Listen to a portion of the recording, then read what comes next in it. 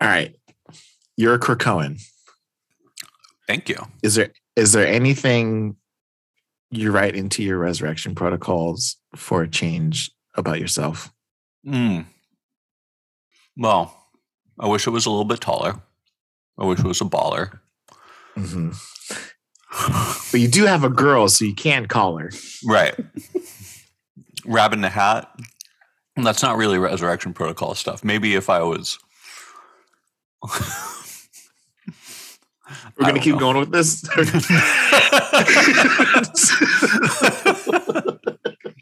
Okay. Can I ask, like, okay, wishing you were a little bit taller. I get it. Wishing you were a baller. I get it. Wishing you had a 6'4" Impala. Sure. Totally fine. Wishing you had a girl. If you did, you would call her. Awesome. Rabbit in a hat. Okay. Like, I guess it's pretty cool. A bat. Not, well, yeah. Listen, small to big wishes. It's totally fine. Are we talking like a baseball bat, or are we talking like a flying rodent bat? Because the one is pretty easy to acquire, and the other is, why do you want this? I don't know. Man. Okay. We're diving into I've only ever listened to that song maybe twice. Yeah, that's fair. So like I don't have a base level knowledge to really dive in to the thought process behind wanting a bat. And I really, really don't think it was a flying rodent that he wanted. I mean, I don't know. It's right after a rabbit in a hat. He's on like an animal theme, maybe. Maybe. I'm thinking, so like, what if he's writing this or right after someone jacked his car? And so he needs a ride to go and beat the crap out of whoever took his stuff. So he needs a bat. Okay. To exact justice. And a car to drive over. Yeah. And a girl. The rabbit in the hat is the magic behind a 6'4" Impala just showing up. Okay. I don't know. But you didn't answer my question. Don't dodge the question. How dare you? I do not wish I was a little bit taller. 6'4" is plenty tall, let me tell you. As soon as you said that, I was like, really? Oh, wait. Yeah. I don't know. I think I'd run it back. How about you? I think I would make my locks shoulder length. Oh, okay. I'd make my hair longer. Skip straight past the awkward growing it out phase and right into like, okay. So do that. I would like to be able to pull off longer hair. Like I've tried it. And not like long, but like kind of brushing the shoulders. And I got to the awkward stage and I said, no more. I would fix my teeth. Yeah, I might do that too. What's up with your teeth? I've got like a small gap in between my two front teeth. Oh, come on. Then, that's and then my two front bottom teeth are getting shoved forward by the other teeth next to it. Also, I have ground my teeth in my sleep to the point where I have no canines. Oh, wow. Like, that's wild. It's basically a straight line. Oh, crazy. Yeah. So like I have to wear a retainer to keep my teeth from moving at night. So just like small things. I don't think I would change anything about like my memory or my physical form. I would rather like work on my physical form. I don't want to rely on an egg to do it. Right. But teeth and hair, I feel like are pretty inconsequential. Because I was thinking about like Quentin Quire is the only one that canonically we have notes of all the different things he's tried. I think that was in like X-Force like 4 or something where he's talking about it. Yeah. No one else has really done that. with the exception of like opting out of like memory of my death or whatever. Yeah. So anyway, just a random thought. It's a really weird Marvel themed segue into like self-introspection. what would you change about yourself if you could? Yeah, totally. But I feel like that's an easier question to answer for people in their 20s. I feel like once we're in our 30s, like we've kind of accepted where we're at. And it's just like, fuck, I've spent all this time getting used to like this body. Now I have to fucking change something, get used to shit all over again. And this brain, you know, like, my God. Mm-hmm. Yeah. I mean, I don't even know, but I feel like 15 years ago, I would have had a completely different answer. Totally. But yeah. Anyway, fun little thought for you. So now, I guess, what are we doing here? What's that?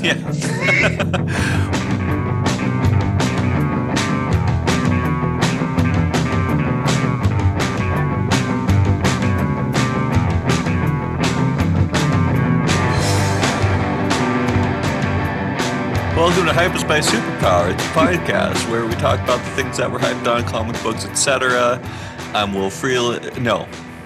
What have I done? I'm Steve Body Storman. snatchers. Alongside my best buddy Will Freeland. Yeah, we read Krakoa era X-Men, as we will be doing for the next several weeks until we're caught up, so that Will can safely read AVX without spoiling his entire shit. Sort of caught up, but yes. Sort of caught up. Mostly caught up. Medium caught up. Yeah, we're gonna get like halfway there. Because there's still 6 volumes of what's after Destiny. Trials? Destiny of X? Yeah.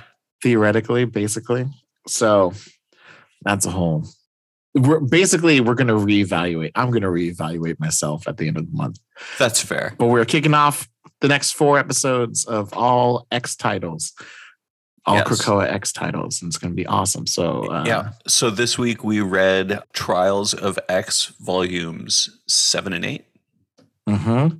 Those books are not out yet. If you're looking, 7 just came out this last week. Oh, 7 just came out this last week. Okay, I was going to say, like, if you're these I released these so late. Anyway, if we were coming out with this the week that we recorded, like we used to, like a year and a half ago, then Trials 8 would not be out. Trials 8 might be out by the time we release this. And it's a pretty good. Just the reality of calendars. Pretty good chance. Yeah, so we're doing 7 and 8. I have one generic, like, what was your kind of your overall feeling about these 2 volumes? Good sir. You know, it didn't really like shake me like a lot has recently. I was just like, there's some good stories here, moving it along. The big standout for me was New Mutants. And we kick it right off. Right. The first 2 issues of our reading are the basically wrapping up New Mutants for the Trials of X era and ending this Shadow King arc. And that blew me away. The rest was like, yeah, here we go. How about you? Very impressive. Yeah. For New Mutants, not gonna lie. We'll get into that. For me, kind of the same. I wonder if it's because there's no Hellions or Way of X in these 2 volumes. Yeah, I mean, we're coming off of freaking end of Way of X, Onslaught, Revelation, and Inferno. Yeah. Shit got wild recently, and we've got a nice little reset, maybe. Right. One thing that kind of stood out to me is like both of these volumes had a handful of situations where it was like bait and switch might be the right phrase, but like something would happen and it would irk me and I'd be bothered and I'd be like, well, here's going to be a little random nitpick I'm going to complain about on the pod. And then by the end of the book, it got flipped on me and I was like, oh, damn it. Okay, well.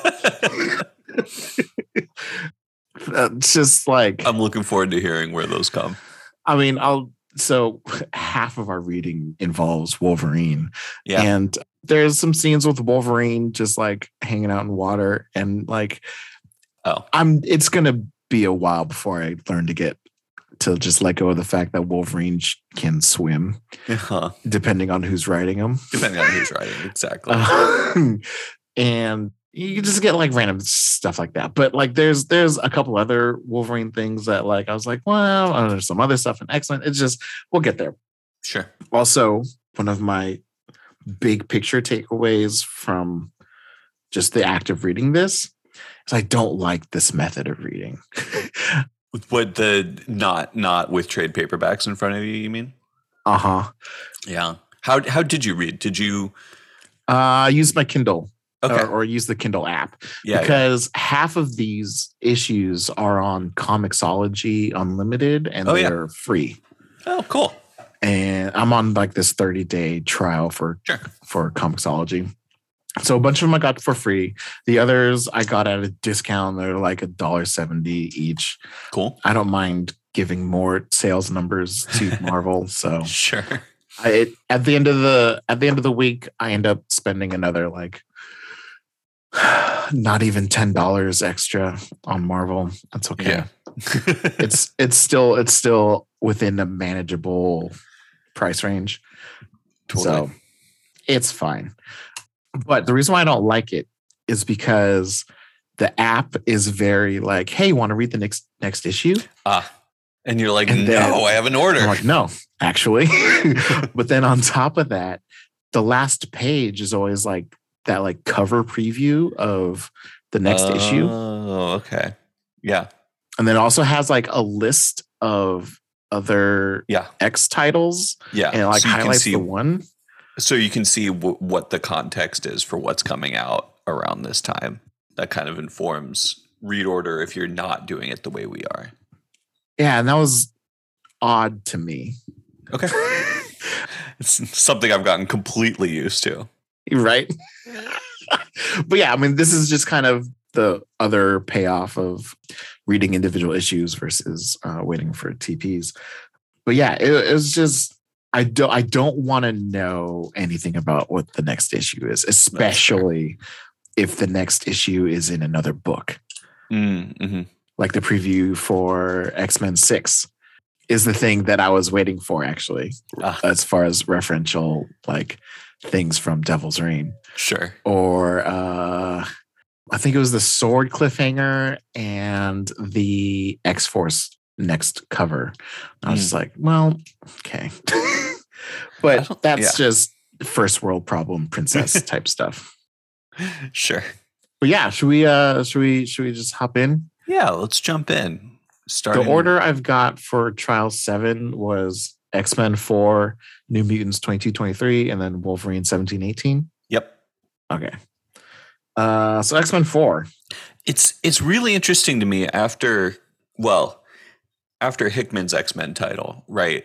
X-Men starting with, Krakoa through Dawn of X and then kind of stopping with the Hellfire Gala. Mm-hmm. It was so just like weirdly, like it was very Hickman, large cast, no guiding plot, everything like just breadcrumbs everywhere, and some things get picked up again and some things don't, and every like total economy of language and everything is meaningful, and like all of this shit, just like architecting this grand plot. And then the post Hellfire Gala X-Men is Monster of the Week. That's exactly what it's been. Ranging from Annihilation Wave to Nightmare. Yeah, we've got Nightmare in this episode. You want to explain who Nightmare is too? I don't think Nightmare's come up in any of our podcasts. I don't think so either. And also, like, there's theoretically, I guess there was rumors of Nightmare supposed to be in Multiverse of Madness, and he just wasn't. But so Nightmare, so we've talked multiple times about how Death is a character and has a personification. Yeah. Nightmare is the same thing. He's the King of Dreams. Like he's the characterization of the concept of nightmares, and he feeds off of people's nightmares. It's right in the name. There's really not much else. That's it. That's a Doctor Strange villain. Yeah, he's a spindly, lanky, kind of skinny guy, pale skin. If you've read Sandman, he legitimately looks like Dream, but in a green unitard. Yeah. And typically has like a feathery shoulder pad thing. He also has a horse, like Ichabod Crane. Sure. So that's Nightmare. He's wandering around New York, just kind of giving people nightmares and being like me, and then Jean Grey slaps him in the face.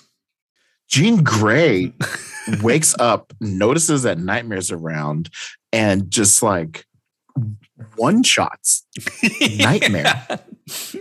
Like, excuse, like that. I guess the takeaway here is psychic abilities are too powerful. They really are. Like, I understand that Jean specifically is an Omega level mutant.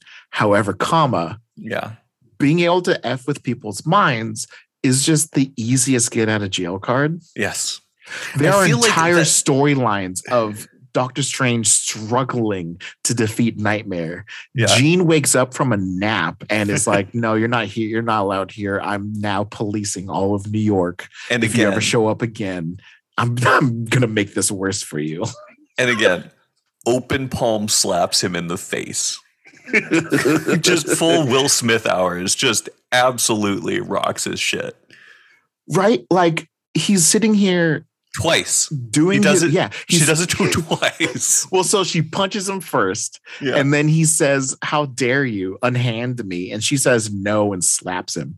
Like, bro, and then he tries, and then she actually catches his hands and says no.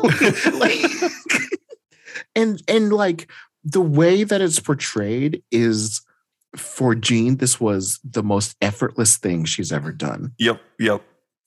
Zero strain. Yeah. They are establishing a power level with X-Men unheard of.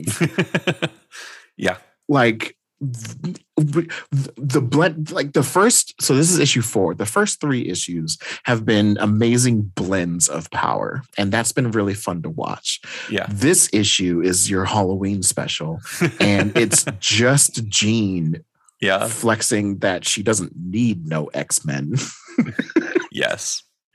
Just Nightmare. Like, if this was like a C or D lister villain, just like going on a drunken stupor rampage because it's Halloween and they want, like, if this were Jack-o'-lantern, or any of the goblins, I'd get it. But Nightmare, bro, they heard me complain about using the Annihilation Wave in issue 3 retroactively, and they were like, watch what I do next. Yeah, just like, no, this is the context that we want to provide for this team. Man. So that's really the entirety of the A plot here. Yeah. There's another great scene where she kind of because Nightmare's whole thing, right, is like trapping you in your perceptions of your nightmares, and everything gets wonky. She turns the table on him and, like, you know, makes him, like, appears to him psychically being, like, you know, 50 times his size, and says, I need you to understand how small you are. And that was awesome. Yeah, it's a flex. But it kind of like, this was a whole issue just for Jean to show off as a way to, like, center around her. And then we learn what her nominating speech was for herself to join this X-Men team at the Hellfire Gala. And I thought that was really cool. Basically, like, you know, it's like, hey, I did a genocide. That I agree, that's not cool, but, you know, I will never stop trying to make up for it, make the world better. And, you know, I'm an Omega level mutant, but my greatest weapons are love and kindness. That's dope. Yeah. It honestly, that is the closest tie-in I've seen of her from X-Men Red. The title, like, right before Krakoa. I didn't read it. Yeah, I know. It's just that dangling plot of like I mind melded all the smartest people in the world, and I have a path for world peace. Oh, and right. and the out of X-Men Disassembled and not actually ever having to tell the audience what the plan was for world peace. I know you're still bummed. Well, it's more just like I'm relieved for the author. You're like, you guys weren't going to pull this shit off. Exactly. There's no way. But like, it's just that like cop out of she psychically told all of her teammates how she's going to do it. And that's what sold them to join the team. Yeah. But she just never told us. Anyway, but with that, the catalyst for that entire thing of just love and kindness and just bringing peace to the world and like goodness, that mentality is still alive here, which is cool. Yeah. On top of that, with a throuple open relationship. Well, yeah. I mean, come on. Love and kindness. Which one do you think she calls love and which one do you think she calls kindness? Anyway, they're greatest weapons. So you also have Ben Urich digging up Nathan Summers' empty grave. Not sure exactly. Dedication to the story. Yeah. Tell you what. Not exactly sure how this fits in with his resurrection story, but he's getting his hands dirty. Well, I mean, if it's an empty grave, then then it's somebody who is presumed dead. It's someone who has died. Right. A mutant who has died. Right. So I guess that is it's generally connected, I suppose. Yeah, it's something he might use for background, but it's not going to go into his story. Mm-hmm. And then the final piece is this guy. God, what is his name? Fei Long. Fei Long. Yeah, I always think of Street Fighter because there's right. But yeah, he keeps on genetically modifying himself. Yeah.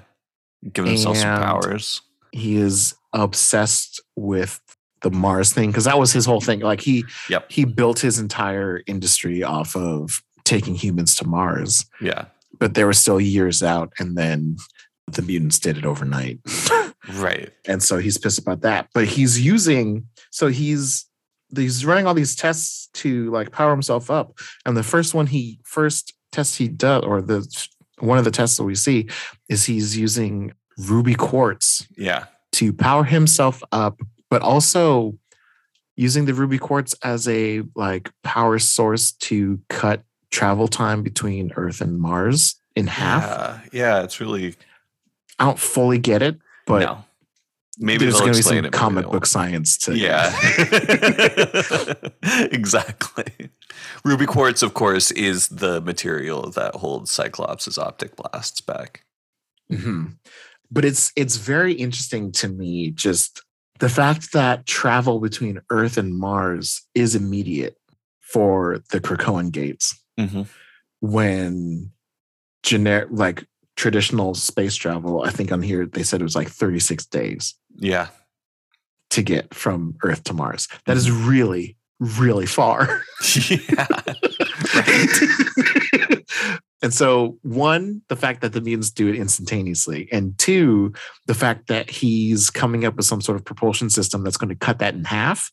Yeah. Bro. But also, like, there's so many alien species out there. Like, I get that you want to like be humans first, but like the tech is out there and out there. Like, go to any crossover event and just take and reverse engineer any of their ships. Yeah. But the normal human world can't have access to the riches of the galaxy in order to blah, blah, blah, blah, blah, blah, blah. It kind of seems like it. Like everything, especially in the mutant stories, everything is strictly human built. And the only other X factor is like time travel. Yeah. With like a Nimrod or something. Mm-hmm. And that's it. Man, humans could eradicate mutants if they just teamed up with the universe. Well, I hope that doesn't become a plot. I know, right? It very easily could. We're kind of certain ways in which we're heading that direction. You're right. That was the first thing that I thought of, and I was like, oh no, that would be terrible. Yep. That'd be the worst. Okay. But yeah, it's a Halloween issue. Yeah. Just as like the Simpsons Halloween episodes Right. almost basically have nothing to do with anything other than giving the animator something to do. Well, and again, like it's a focus episode on Jean Grey where we get to, some background on her and why she's here, what she's doing. Mm-hmm. New Mutants. I just want to start with the cover of New Mutants 22. You've got Shadow King, Amal Farouk, in profile, and the New Mutants versus a bunch of apes, all in silhouette, in white silhouette, and it's in his head, inside his head, and just that alone just filled me with dread. Yeah. It's a beautiful piece of art. It's so well done. Honestly, I know I say this every time that we read Rod Reis's New Mutants. Every fucking panel I want on my wall. Like every page is just I went and I looked up like, does he have any art for sale? And it's like $500. I'm like, fuck. Shit. Yeah. Because like honestly, this is oh my god. He might be a top like new find for me in comics and one of my favorite artists working right now. Like I'm just over and over again, I'm blown away. Absolutely. Yeah. So, okay. This is the issue where the A and B plots of the adult New Mutants and the children New Mutants crossover. Come together. Yeah. The new news and the news. Oh my gosh. Oh, you know what I was saying? Okay. So last issue, the children convinced the Five to alter their rules for resurrecting clones and bring Gabby back. Yep. So my only complaint it's just inconsistency and it's not a big deal, but literally one of the first people they brought back in House of X were the other two cuckoos. Yeah. To make the Five. Yeah. They are as clone as it gets. Yeah, that's true. So shame on Xavier. But whatever. That was like his big selling point. Like that was, it's like, I honestly, I'm pretty sure it's issue 1 where they're like, the 3 must be 5 again. Right. Expect the other two cuckoos. Yeah. But whatever. It's not a big deal. I get that they did it because of reasons, but like, sure. Whatever. Anyway. So Gabby's back and the children have a coming to terms with each other. Gabby doesn't remember the actual death. She just knows that she died and she remembers caring about her friends. And they have a group hug. They do. And then and they're like, oh, what do we do about this Shadow King guy? And somebody's like, do you want to involve the Snicked family? Yeah. Basically their term for all the other Wolverines. Yeah, they're like, we might need Laura and Dakan. Yeah, like, well, they're dealing with Inferno stuff. I just like the term Snicked family.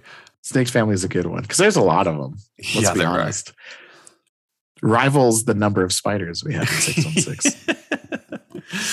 And meanwhile, the adult New Mutants they've gone to confront Shadow King, and he's basically torturing them in a crazy sort of like hellscape where they have to fight all of the villains of Krakoa at once. You know, Nimrod, Sentinels, Omega Sentinel, the rest of Orcus, Brood, Belasco, Sim, Apocalypse's the Iraqi Horsemen. Yeah, shit's wild. So this dives into a really interesting perspective that the Shadow King has about Krakoa and the mutants and in general, just the life that they have. So, and you see this, not a lot, but you see this from time to time. I see it a lot in anime, but like basically with Krakoa being this like life of peace that mutants have had for a long time or have not had for a long time. Shadow King is concerned that the mutants are going to become weak and lax, and they will not be ready for the incoming death and destruction that inevitably comes for the mutant kind. So Shadow King is like, you guys need to continually be fighting. Yeah. The mutants of Amenth understood this, and look how strong they are. And that is a great point, by the way. But also, that's kind of why they lost. Like they weren't able. They, you know, in such a wacky races fucking contest, like X of Swords. Like if it was a straight up fight, right? Yeah, Amenth probably would have won. But absolutely, they weren't able to adapt to a world that isn't just constant fighting. Isn't just fight, which is the real world. Like even in like wartime and terrible scenarios, like you aren't just fighting 24/7. There are other there's things going to in be the some world, downtime. things that are going on. Yeah, absolutely. But it's just like you look at any mutant that's been introduced since then. Yeah, well, like from Amenth, and you're just like, God, you're insanely powerful. And Shadow King loves that, which in my head, just go to Amenth and just call it a day. But it's also worth at this time maybe going into who and what the Shadow King is. Sure. Shadow King is a multiversal entity, unique across the multiverse. Like basically the dark side of the collective unconscious, and visits individual realities through a host body. And the first one that we were acquainted with in 616 in Marvel Comics was Amal Farouk, who was an Egyptian dude who wore a fez and was just this presence of immense evil that Professor Xavier, walking by a cafe one day, sensed him, sat down next to him. They engaged in psychic warfare. Xavier won. Farouk died. And then, you know, untethered, the Shadow King caused all sorts of shit for the X-Men for decades afterwards. But that's what the Shadow King is. And so as a result, we, you know, Farouk was in one issue and it was a flashback before he died. And Krakoa brings the opportunity to bring back Farouk. And so there's been a lot of sort of like, it's been unclear who's driving here. Right. You know, is this just Farouk? Is this Farouk occupied by the Shadow King? He seems to go by the Shadow King as an alias. Is that an alias that he has taken because that's just kind of who he was in life? Or is the Shadow King back in control, basically? Yeah. Because we had mentioned in the early issues of this run of just like, this is the first, like we got a flashback to Amal as a child. Yes. In Egypt. And this is the first time that's ever happened. Yeah. Very fun. Yeah.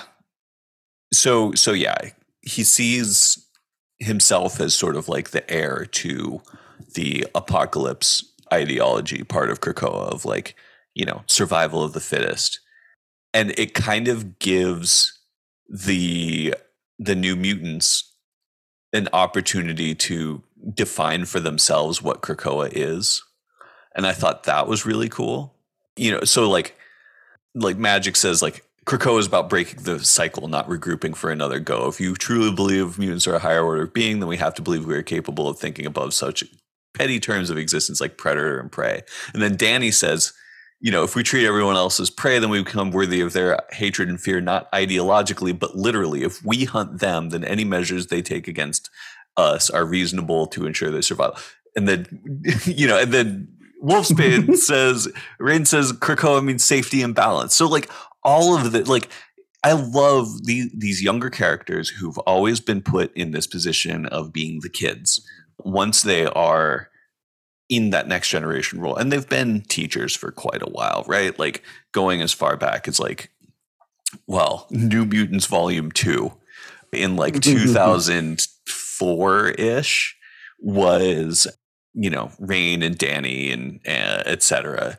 Acting as teachers for the first time, but they were still kind of like young and doing weird shit and not sure what they were doing. Like Rain had a really inappropriate romantic relationship with Elixir, etc. Like things were kind of weird, but now they're like, no, we're actual adults. We get to make decisions and we're kind of in charge of shit. And we are here for like reasons that we can articulate sometimes better than the actual founders of Krakoa. And I loved that. Yeah. It's a real, God, this whole title has just been a real step up in these characters, like maturity. Yeah. I feel like almost every mutant title in the Krakoa era has been given an opportunity to like articulate what Krakoa means to this character or that character. Totally. And that is the like idea and beauty behind Krakoa, that it doesn't feel like the inner circle has. Mm-hmm. Everyone else around the circle gets it. Yeah. But the inner circle is so all about their own personal designs and how it fits within Krakoa that they don't see what Krakoa could be. Oh, man. Except just for Nightcrawler, I guess. Yeah. Bump so many of them off of the Quiet Council and put, like, I really am starting to see Danny as one of those, like, keystone characters in the mutant world, the way that like Kitty Pryde is, the way that like Storm is, like one of these characters who's just like their relationships and their kind of like power of personality are just kind of like essential to making things tick. Yeah. I mean, Danny's the reason why these five stay together. Yeah, totally. So often. Totally. But yeah, so what's his face?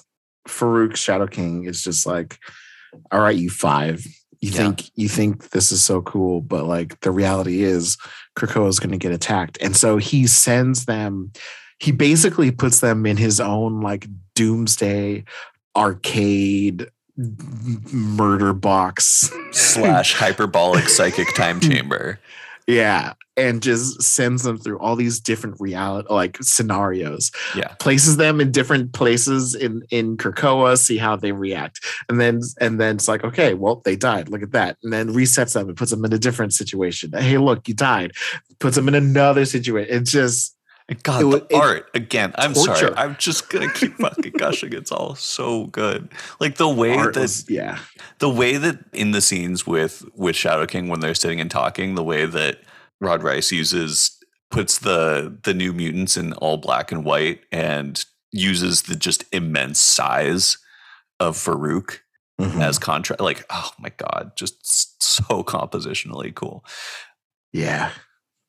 I'm sorry. I'm just going to keep doing that over and over again. No, the art's amazing. Yeah. And he's one of the artists that like, it's iconic. Like you see it and you're like, oh, that's absolutely him. Yeah. Like how Stu's obsessed with like Seb McKinnon. Right. You see his art on Magic Cards and you're like, oh, that's a Seb piece. Right. Totally. Yeah. It's a lot of fun. And so then the kids come basically to the rescue. And so the kids once again are Rainboy, No Girl, Gabby, aka Scout, Anole, Kozmar, and they've been calling themselves the Lost Club, and then they put together the Lost Club psychic rescue circuit. Mm-hmm.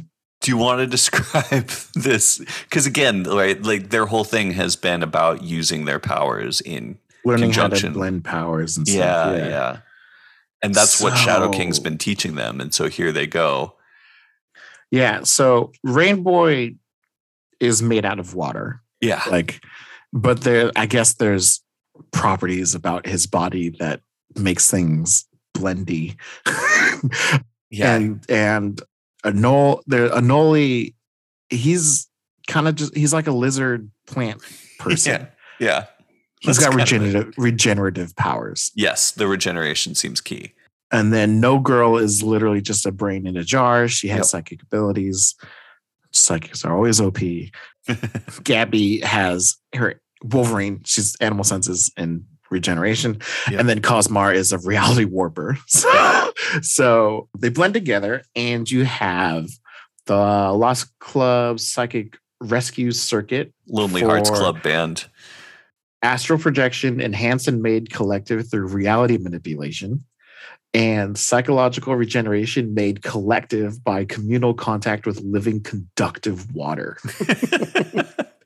And this is like, yeah, okay. And this just kind of becomes a medium for them to insert themselves into Shadow King's psychic warfare. And God, this panel where they're jumping inside this open mouth that has a brain. Oh, yeah. It's one of those things where, like, with this whole like idea, I don't have a problem with you throwing really weird words and combinations of adjectives together, right? Especially when you're blending powers. And yeah. Like, if you make it work, if you make it believable, I'm here for it. But if you just start throwing shit together and be like, "Hey, look, they solved the problem immediately within the next page," it's like, okay, sure, yeah. But this was an entire journey, and like basically they made it so they can join in on this psychic plane prison that Shadow King has the adults in. Yes, that's the point. But they get there and they have they get into the plane, and they look like a blend of like their ideal self and their actual self. Oh yeah, their glow up mode is so cool. The what is it called? Well, that comes later, right? The Giga mode. Never mind. Oh, the Giga mode. Yeah. But just like when they first get to Farouk's plane, No Girl has a body. Hair. No Girl has a body. Hair. And Cosmar is less deformed, but still like she kind of leaves the defining characteristics of her face and her eye there, but she's smaller and like has slimmer. And Anoli has a tail. Yeah. Okay, so I didn't remember, I guess, that Wolfsbane can split into 5. I hate that power. Okay, but that's a thing. Well, I think one of the reasons that I hate it is because I didn't see it happen. It happened during the last like 3 years or whatever, like the 2015 to 2019 stretch in which I didn't read. That's when she developed that power. Oh, I just don't remember it. Okay. That's how important it is. It's so weird. It's just like, why is your power to split your body into, I don't know.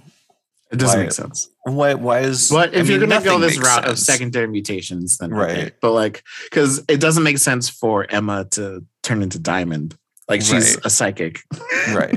I mean, none of it has to make sense, right? It's fucking comic books. It's fucking superpowers. Sure. But like, just why, what does that add for her? How does that make her cooler? Her desire to have a pack, I guess. With like Himhari and Tyr. Okay. That's the first stretch of an answer I can think of. Okay. Yeah, I don't know. And yeah, so we have more just like, no art, all prose pages of conversations between Shadow King and Amal Farouk, and kind of like, we get this, sense that Farouk has attempted to use the New Mutants to rescue him, and Shadow King's like, no, all of this was my trap. They hate you. Oh yeah, and Shadow King's like, how do you know that you brought them? What if I wanted them? And like, oh God. And so this is the last issue of the New Mutants run, and there are a few of these like text conversation pages that one play into the theme of this astral plane idea. And because really they're the theme labeled of the whole arc, which is about, like, who cares about you? Can people be redeemed? Right. Yeah. And what is like the actualization of oneself, especially amongst people who are used to being like ignored by the world. But they're also using these text fields to save space. Like this conversation called The Boy and the Beast that we're talking about right now. Like it's, 6 lines per character. Yeah. That would have been really cool to see visually represented. Yeah. But it would have taken pages. Like,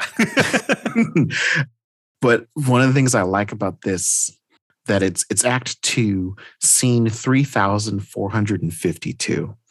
Just like showing how long Amal and Shadow King have been like together, for lack of a better phrase. It's just like this poor boy in this astral projection of this child has been locked away by this beast for 3,000 scenes of life. Yeah. And only just now and he's finally got a chance to reach out.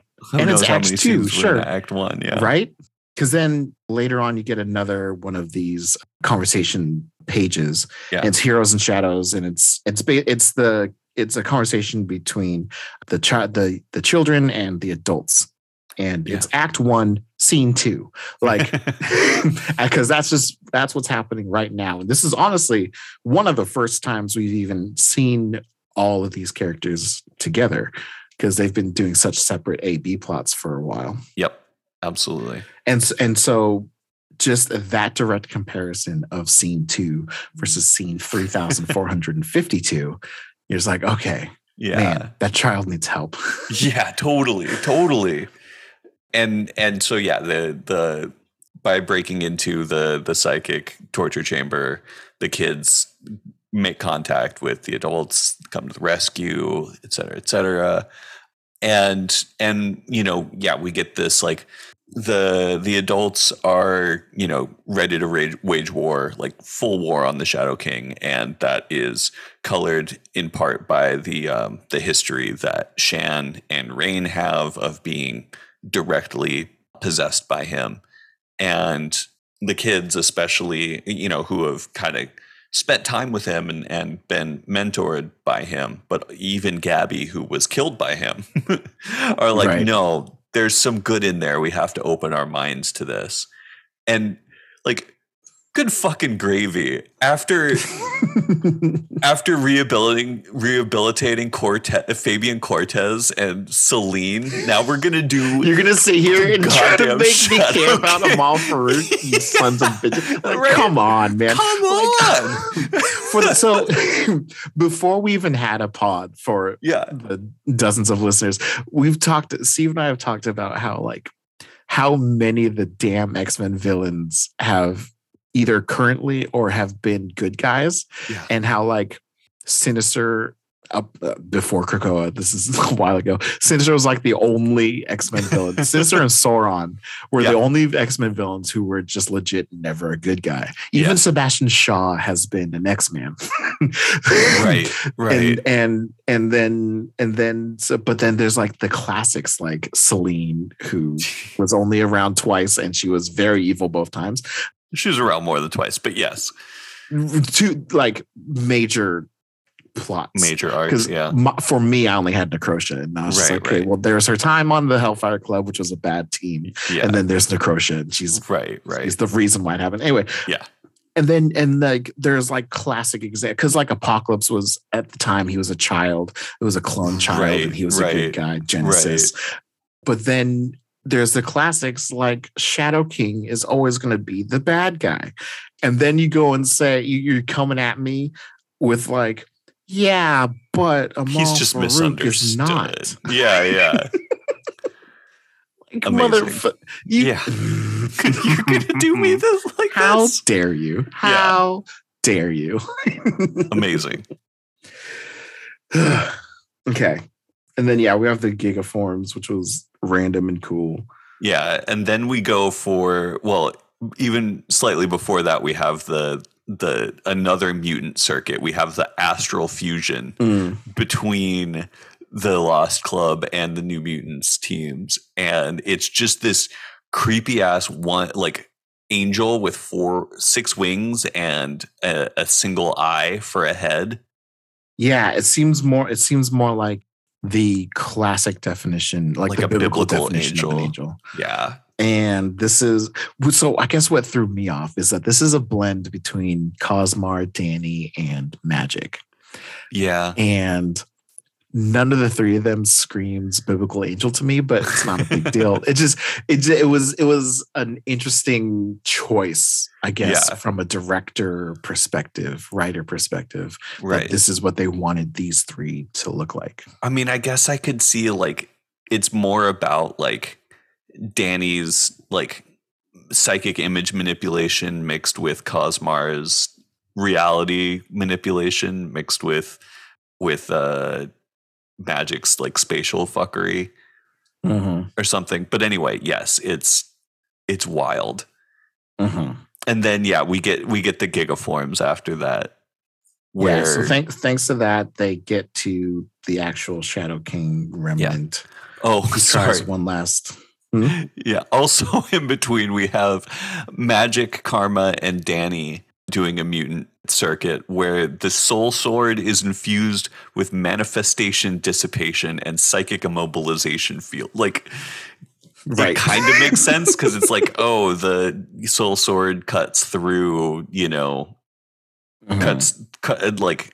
cuts psychically / magically and doesn't affect flesh. And then you include that with the sort of like mind transfer and image, mental image manipulation from Karma and Magic. But it's like, okay. Yeah. And then the Lost Club is like, all right, we need more firepower. So Cosmar gigas up her friends, and Rainboy becomes a giant water drop with eyes. Gabby becomes a giant honey badger because that was her original alias, was Honey Badger.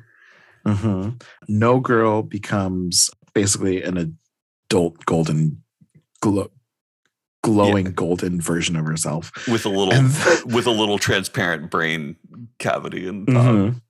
And then Anol becomes Godzilla. He becomes fucking Godzilla. Yeah.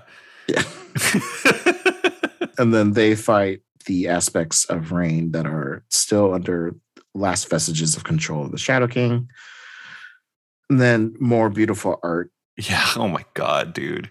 We see how Shadow King is manipulating how Rain and the child version of Amal, see the New Mutants, and they're just like straight out of like Tim Burton's Nightmare versions of the adult New Mutants.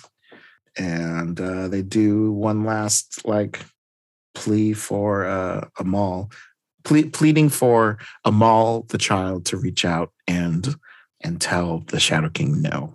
Yeah. And there's beautiful double page spread, and they get him. Farouk finally sets himself free from the Shadow King and falls on the ground in a giant heap, crying. The end. Like, no fucking way. No fucking way. This was a fucking climax, dude. Like, I feel like there are so many superhero fights that like end kind of anticlimactically. It's like, we got to the end and okay, 2-page fight scene, it's over. And this was like 2 full issues that were still like advancing the story, but always on that like high level of climax action, and then ends with this just like pinnacle of evil, like laying down on his elbows and knees, crying his face off. Holy shit, dude. Right. And so as much crap as I talk about telepaths, when you're having an astral plane psychic battle, it gives you this opportunity to to cut to scenes of different perspectives of having a calm conversation at a table, but then the very next cell have this kaiju level battle of wills, and then the cell after that have just like one of them making an indefensible point, and the other one is like stabbed with swords. Like you can have these, you can accentuate the impact of your fight scene visually that you can't do when we're fighting in Central Park. And the whole thing can still flow coherent narrative. And also we've got in these last 4 pages, or I guess these last 5 pages, if you count the double page spread of a Maul versus the Shadow King as 1 page, like 5 completely different art styles. Right. And like it goes with the flow of the tension. Yeah, totally. Oh, so my cool. God. Yeah. Oh, New Mutants. This is another one I'm gonna hold on to. That's gonna stick with me. Mm-hmm. You know, yeah. This Way of X Factor, Hellions. Like there have been some really incredible books in this Krakoa run. Oh, there's a issue 24, by the way. Yeah, the title keeps going, but I think Vita Ayala is not a part of it anymore. He writes 24. They do? Okay. Yeah. I think Ayala uses they them pronouns. I'm not sure though. Well, doesn't matter because it doesn't come up in the next volume and a half of Trials. Right. So this is the climax for Trials of X. Yeah. Yes, Wolverine. For sure. We've Wolverine got 17 and 18. 18. Yep. Jeff's back. Yeah. Jeff Bannister, his friend from the CIA, who's basically the dude from the Big Lebowski, except in the CIA. Yeah, he's been tracking the head of the X desk. Dolores Ramirez.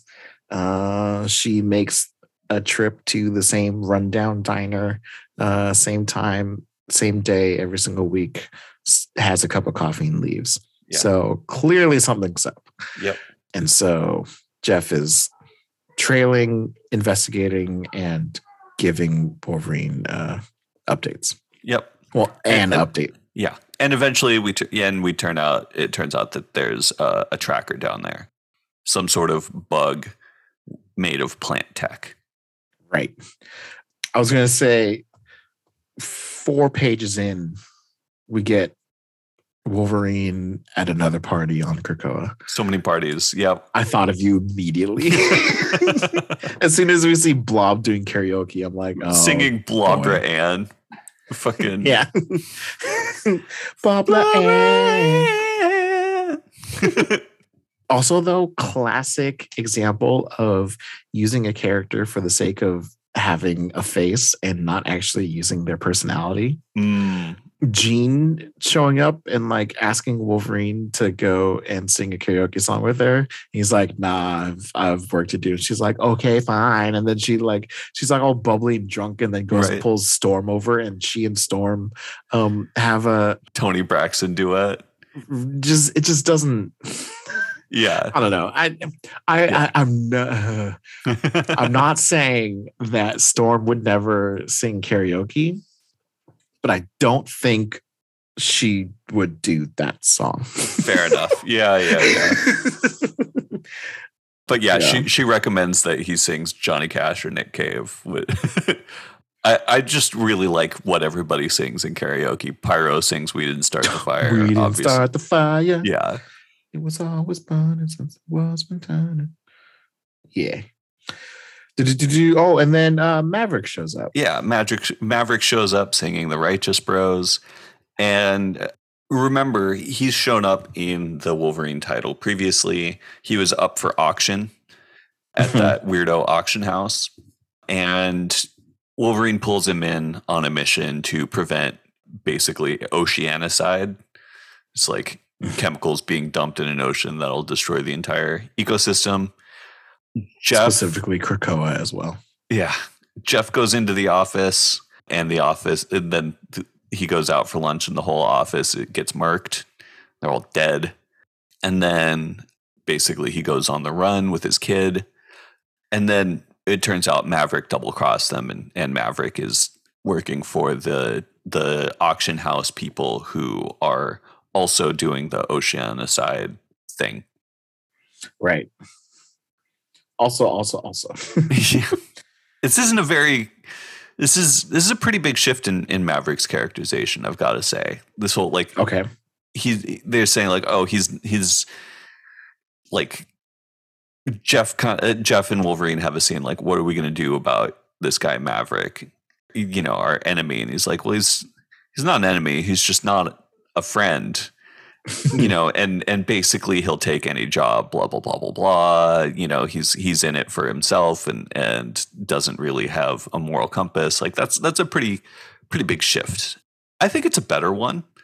I think there are enough like mercs with a heart of gold, it's kind of like a tired trope, probably more interesting to just have a character who can kind of live in that other moral landscape. Yeah. And I would say it's harder to do a character that is a mercenary through and through and actually make it any level of compelling.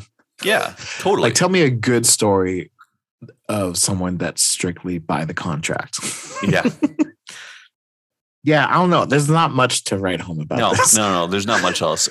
A sniper attacks Dolores and then they spring into action and blah, blah, blah, blah, blah. Maverick, blah, blah, blah.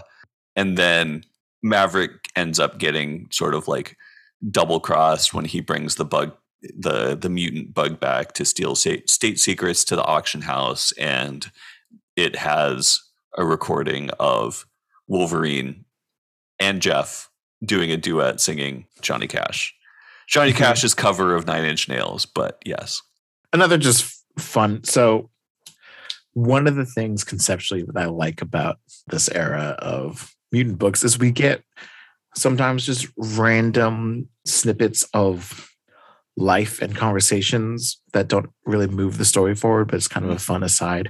Like my favorite thing about OVAs with anime is just like, here's a story that you can see and you never actually questioned, but now you know. Yeah, so there's this one of the surveillance tracks was a conversation between Black Tom and Juggernaut.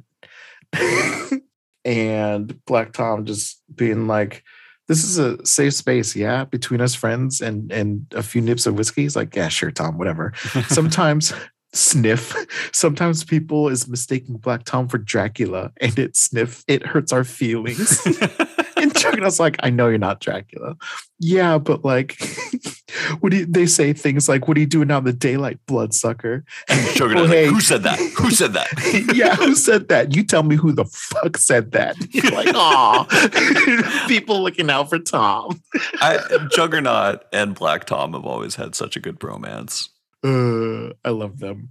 Yeah. Also, I mean, Juggernaut is not a mutant. Sure. Where is he having this conversation? But he's going to join the Legion of X, so he's going to join Legion of X. I think he's on the roster for the second wave of X-Men. Oh wow! Okay, cool. Or at least he was. Maybe the third wave, because the public voting was out again, and Juggernaut was one of the choices. I don't know if he actually won, but he was one of the choices. Sweet. Excalibur. And I was going to say, and that's the end of Trials 7. Yeah. Trials 8, in comparison, I think I liked better. Yeah.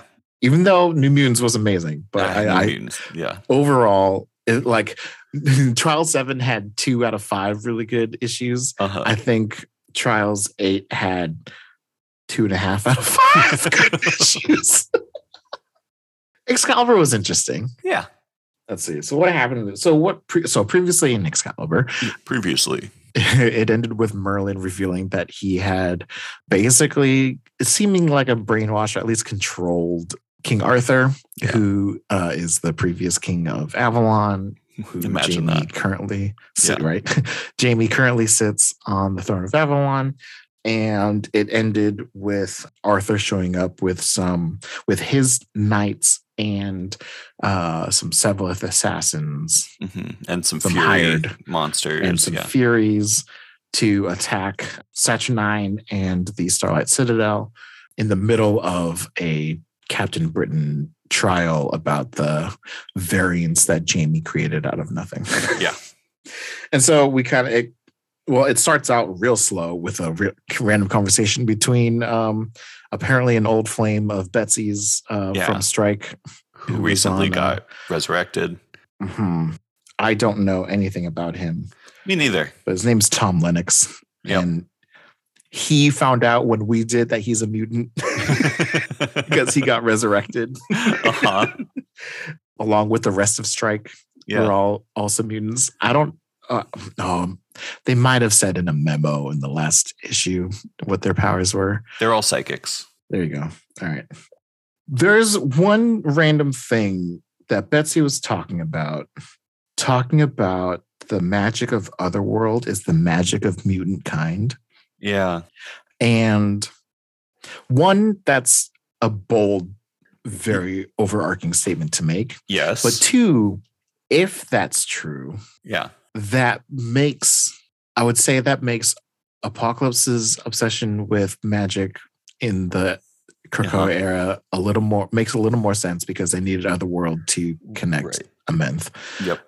It makes Richter's new turn a little more understandable. Like anytime anytime you have a mutant that is suddenly more powerful and magic adjacent in Otherworld, now it makes sense. But to just say that the magic of Otherworld is mutant magic is a very wide berth of a statement. Totally. I don't know. And no no offense to Betsy, but I don't know if she has the credentials to make that kind of claim. Magic credentials specifically. Sure. But if that's true, that's huge. But it also makes Mordred being a mutant more like tasty. That's true. Yeah. Because we don't know what his mutant power is going to be. We don't know shit about Mordred and Mordred as a mutant. Yeah. Right. So, anyway. So during this whole dinner date basically between Tom from Strike and Betsy's side-eyeing Quanon with Grey Crow. Yeah. And they seem to be like doing well with each other. Whatever, if we're going to take the read order at face value, it seems like whatever betrayal that Grey Crow felt in Hellions is being, kind of addressed here. They're working on it or something. They're working on it. Good for them. But I don't know. Betsy, she's a really hard to pin down character. And we haven't seen Betsy we haven't seen before X in a long time. Betsy in her original body, depending on how much you want to, how much weight you want to put on Quanon's influence. Yeah. Yeah. Not since 91. Yeah. So they split before Krakoa. They did. Yeah. I want to read that, but I'll get there eventually. Yeah. I feel bad because it didn't hold any weight for me because I didn't see it happen in the books. Mm-hmm. So this was actually kind of how I learned who Quanon was, was that book. And I was like, oh, I didn't know there were two. Okay. Yeah. All right. Moving on. But usually it's siblings like Shan and M. Right. But not in this case. Because there was Revanche, right? And Revanche was Quanon's psyche in Betsy's body. Anyway. Yeah. So the issue after that kind of focuses on this ongoing battle between the Starlight Citadel and Arthur. People fight, conversations are had. We've got this big strategy session run by Megan and Brian Braddock's kid, Maggie. I did not know she was a strategic genius. Yeah, right. Very like, precocious sort of like Valeria Richards thing going on here. I chalked it up to transformation into Otherworld like Shogo. Oh, okay. And then she kicks over a table and spills a spills a glass of juice. She's like, if you don't do it, the Citadel will fall. Kick. Don't spill juice. Yeah. So yeah, big siege of the Starlight Citadel, as you were saying, and Merlin's casting a big ol' anti-magic spell to kind of stop it, just destroy the whole Citadel and remove Captain Britain powers. And then you get this uncaptain Britain Betsy versus Arthur in a big old telepathy battle. Yeah, and Betsy's like, I'm a mutant, bro. Like, I don't need magic. Yeah. You are just a man, and you've forgotten why you fear my kind. Yeah, that was oof. Yeah. Just a psychic knife to the head of King Arthur. No big fucking deal. Right. Again, Betsy making bold statements on behalf of mutant kind. Yeah. I'm like, sis, back this up, please. But yeah, so I wouldn't say the like battle is over, but like the players have been removed. So like Arthur gets knocked out psychically. Merlin's still going strong. But Merlin's still around, right? And I think he's the real power source here. So yeah, but so like we don't get to see how this ends because they get out of the sphere of influence of Merlin's anti-magic. Betsy catches Saturnine. Shogo and Jamie burn a giant crevice between Starlight Citadel and Merlin's forces. He hops on a griffin and says, I don't care. Like you do. And then knocks the ground out from below Saturnine and Betsy. They fall into the ravine, which ends up being full of light. and then they come to, on the very last page, in the Sea of Secrets. On a little boat together. On a dinghy. Saturnine is awake and feeling magical again. And she's like, hey, by the way, I feel like this is a good time for me to tell you the secret of how I took the throne from Arthur in the first place. And then to be continued. I want to slightly correct a record here. I said something incorrect on a previous pod. I said that Saturnine is killed a bunch of people and blah, blah, blah as like the multiversal counterpart to Brian Braddock's ex-girlfriend, Courtney Ross. That's only half true. She is the multiversal counterpart to Courtney Ross. Courtney Ross was killed and replaced by a different multiversal counterpart to both of them, the evil SAT-YR-9. No. Yeah, this is some real Claremont shit. Is she Cree?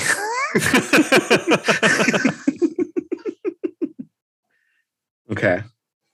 Well, I mean, no, accuracy is important. Yeah, so I didn't, because I had said that I was mistaking Saturnine with Sat9, and I didn't want you to have that, in the back of your mind. Got you.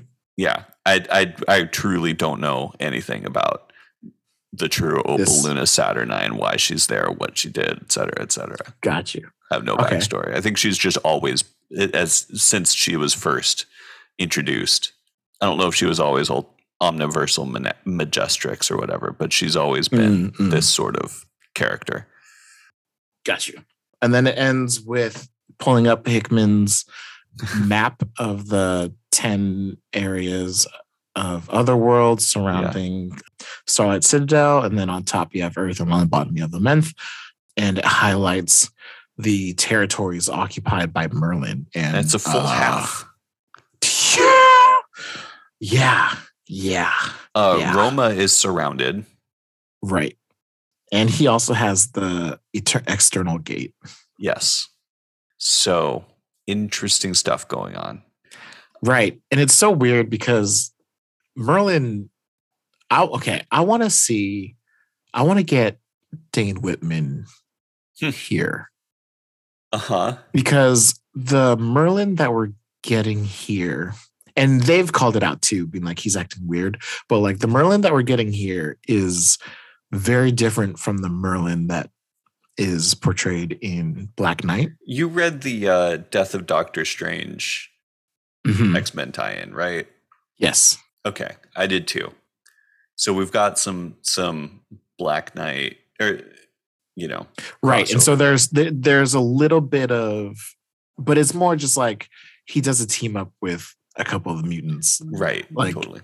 To do some magic like stuff, and there's weird powers and abilities and stuff. But like, I want Dane or his daughter to come to Otherworld. That would be tight. Yeah, I'm down and see, because I want Dane to meet this Merlin, and not the Merlin legends. Because like, and I get it, like Merlin took all of the bad stuff from Camelot and put it into Otherworld, and so 616 Earth has a beautiful version of a flawless Avalon. So like, I get that. That's cool. Yeah. Like he took the bad, he put it somewhere, and this is where the bad is. But like, I want to see how Dane reacts to this Merlin, and to meet, King Arthur, because he's a descendant of a Knight of the Round. So like, that would be interesting. Anyway, that's just me. Well, right. One last thing on Excalibur. I feel like there's some ominous Shogo foreshadowing going on, and it's freaking me out.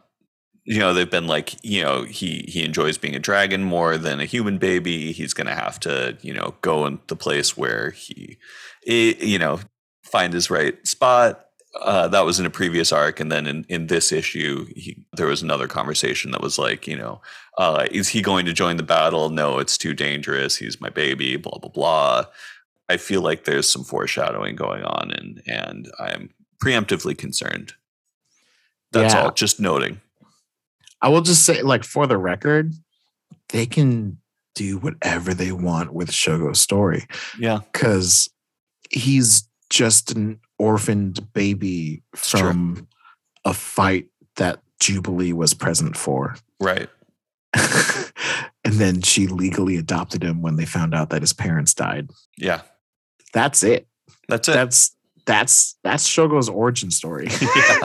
There's a Wolverine the X-Men storyline where future Shogo shows up, but he's wearing a suit of armor. He's not a mutant. Right. So you can do whatever the hell you want with them. Yeah, we'll see. Oh, goodness. All right. Moving along. Let's move. So next up, I think, is X-Men number 5. X-Men 5, right? Yeah. Yeah.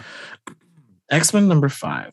So this felt like a really short issue. Yeah, I agree. I would say there's like two pieces to it. One is that we're coming into the end of this battle between the X-Men and the Reavers. Yeah. That focuses more on Polaris. Mm-hmm. And then just like the last issue was sort of like a Jean Grey spotlight issue. This one's a Polaris spotlight issue. For like 2/3 of it. Sure. But so this is one of the things that bugged. This is one of the ones that stood out to me that bugged me was Polaris's memory. The first version of this, we get a flashback to the Hellfire Gala, and she says, "Just not me," psychically. Right. So during the nomination process. Yeah, when every mutant can vie for themselves to be like, I should be an X-Man. And the fact that Polaris said, "Just not me," and Jean is like, "That's interesting. Let me change that." Changed it psychically to just pick me. Yeah, and everyone should, and then she wins the position. So it makes enough. I guess two things. One, makes me wonder if Polaris was the popular vote choice. I think she was. That's what started crossing my mind. Yeah, I don't know, because part of it is I read this interview with Leah Williams, who wrote X Factor. And basically she was saying, like, put forward Lorna to be part of this X-Men team because it would be a good step forward for her character. Basically knowing that the X Factor title couldn't continue without Lorna on the title. Oh, Yeah. And That's like nice. that would be like kind of like bad for Leah's career. And yeah, and so like that little psychic manipulation pissed me off. I was like, excuse you, Jean.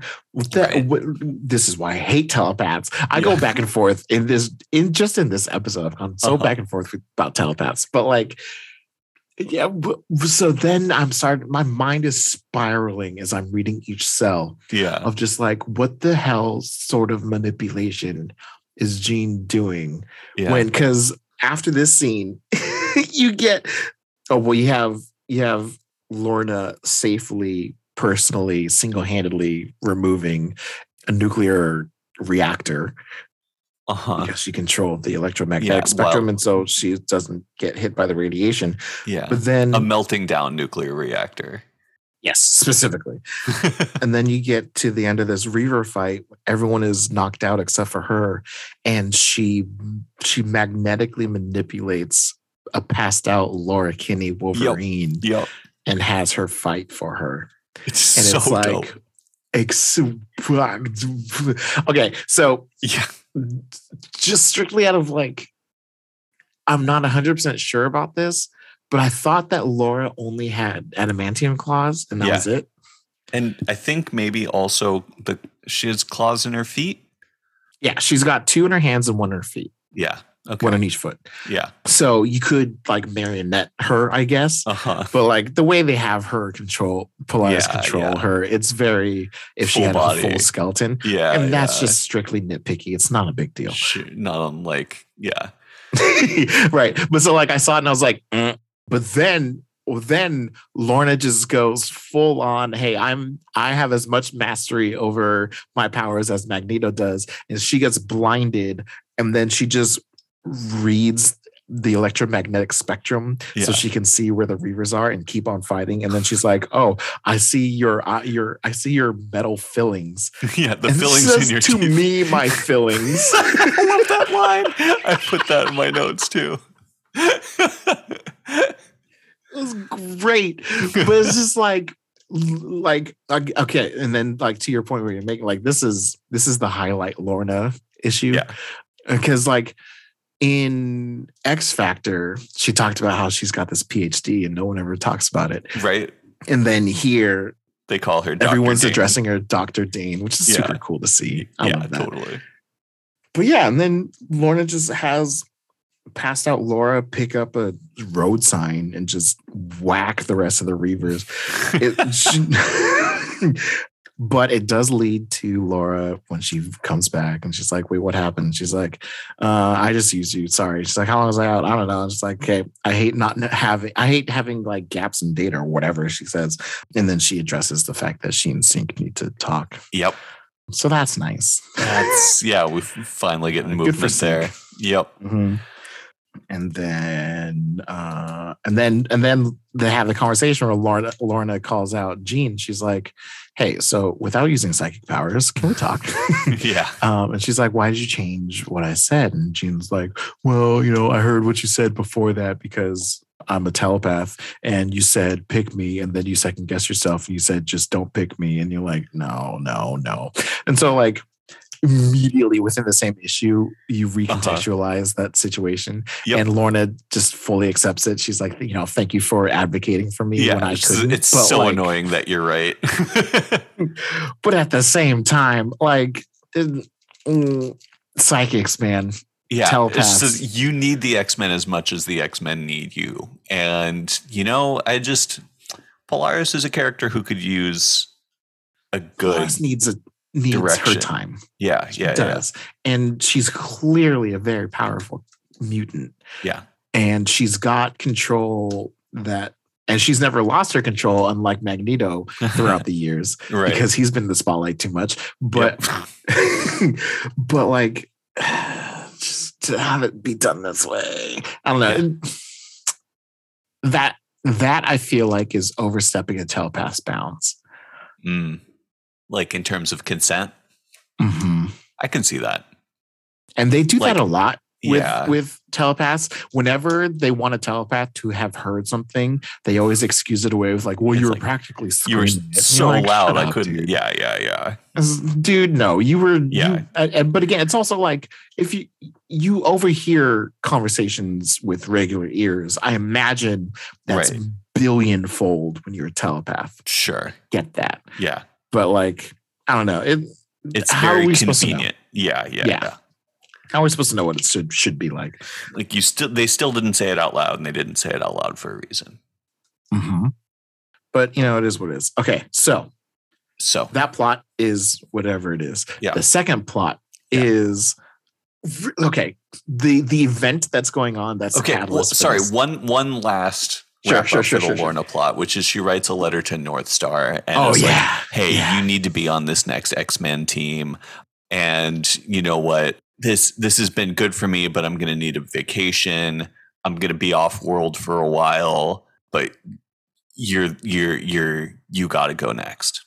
Yeah. Thank you for advocating for me at the first Hellfire Gala. However, and also don't tell anyone that I shrunk away from the team first. So, but yes, sorry. Continue the event, the kind of kicker last couple pages. Yeah, so the X-Men are holding, it's winter.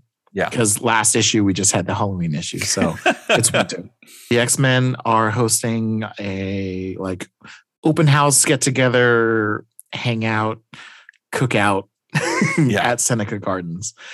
Free food, free healing, so they're gonna be, medicine. They're going to be... So they're like, we're gonna be feeding the hungry because Krakoa's bounty is much.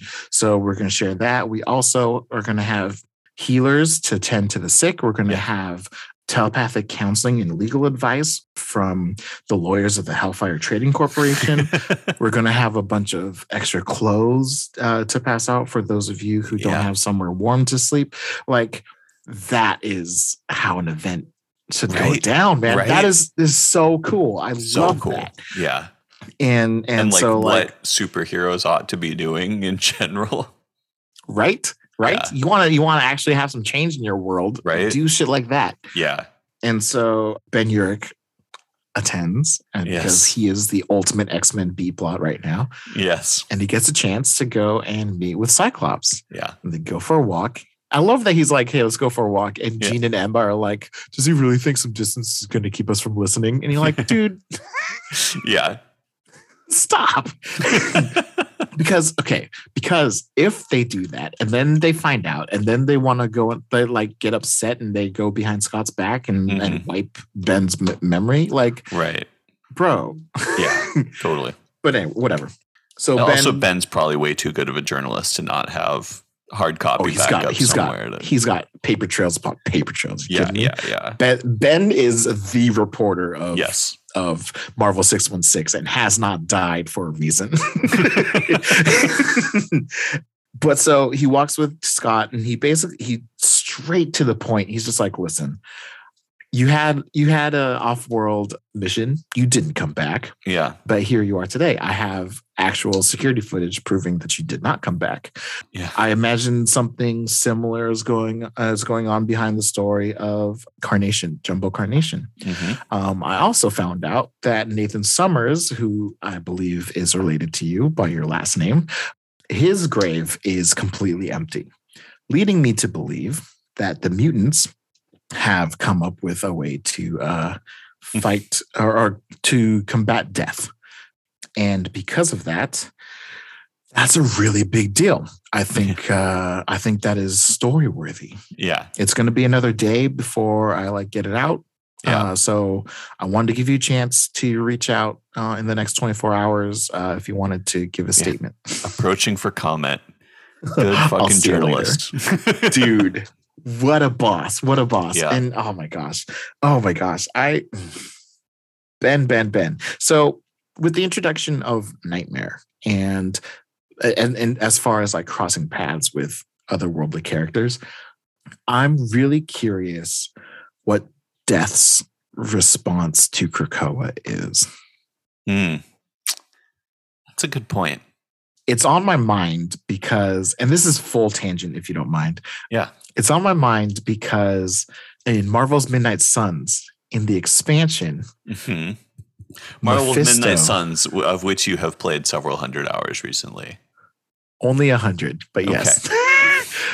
Okay. Mephisto has beef with Dracula because when Dracula makes vampires... Wait, Dracula or Black Tom? Dracula. How dare you? I don't want Juggernaut coming smashing my head. When Dracula makes more vampires, it makes them undying, and it screws with the influx of souls to hell. And so Mephisto has beef against Dracula and implores the Midnight Suns to go and deal with Dracula. Interesting. And I just played that story beat a couple of days ago, and so it's on the back of my mind.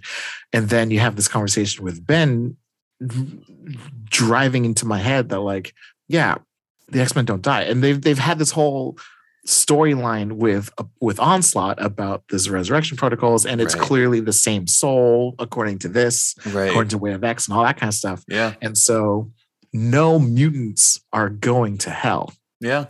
Mephisto canonically has had Sabretooth as a pet. He's had dealings with Logan in hell. He's had, like, I was going to say Puck because Puck was I don't know if he's a mutant though, but yeah, he is.